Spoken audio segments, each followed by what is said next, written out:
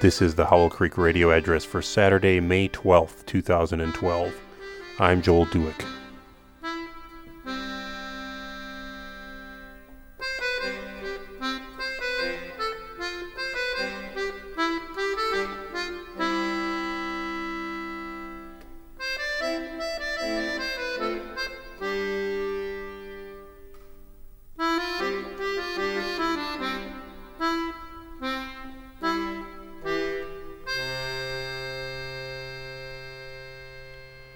The forecast called for rain today, but the clouds cut us a deal, for they were in a hurry.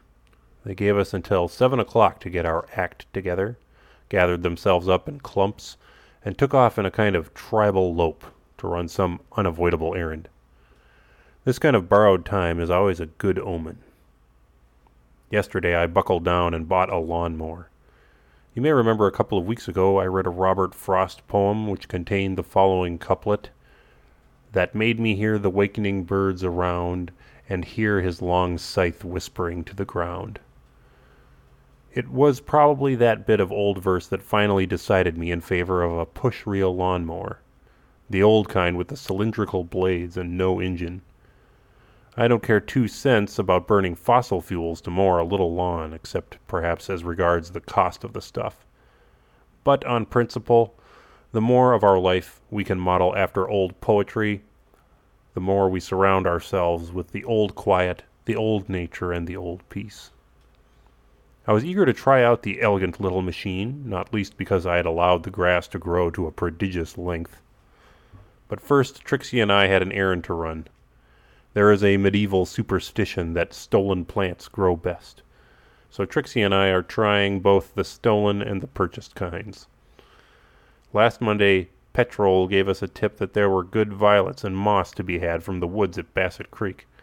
So we took a cardboard box and a trowel and traipsed into the forest to steal some. Trixie bought some glass vases like large wine glasses without stems, and put the moss and the violets in them with some little painted mushrooms, and now nearly every room in the house has its own miniature garden in glass.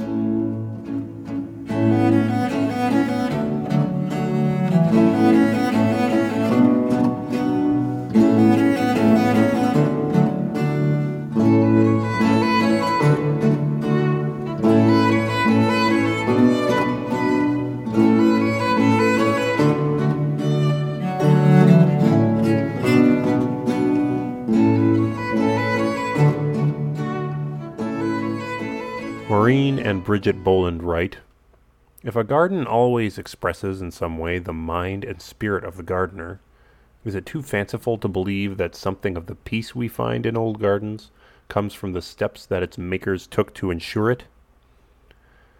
The old garden they are talking about is one of our great goals, not just 2-dimensional islands of flowers in a lake of mown grass, but a whole garden, a 3-dimensional arboretum of quiet, canopied by trees and hedged with weather-worn ledge-stone walls.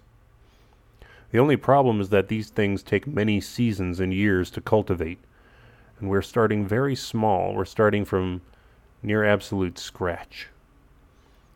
Anxious to make a good start on the labor of many seasons, we drove off to the state fairgrounds for a special sale and spent exactly $100 on seedlings.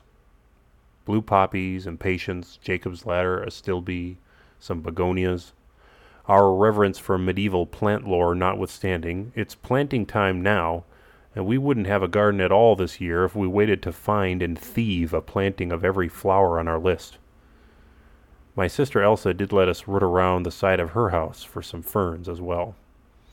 We raked wet leaves and sticks out from amongst the line of bushes on the north side of Swaledale House to create little pockets of cultivated space, and we put all the ferns and all the flowers in and watered them. And truth be told, after all that work, it didn't look much different than it had before we started. But it will soon. They say the best time to plant a tree is 20 years ago, and that the second best time is now. It turns out you have to go for second best before you can have the first choice. So that's what we're doing. The end. Mother, don't worry, I've got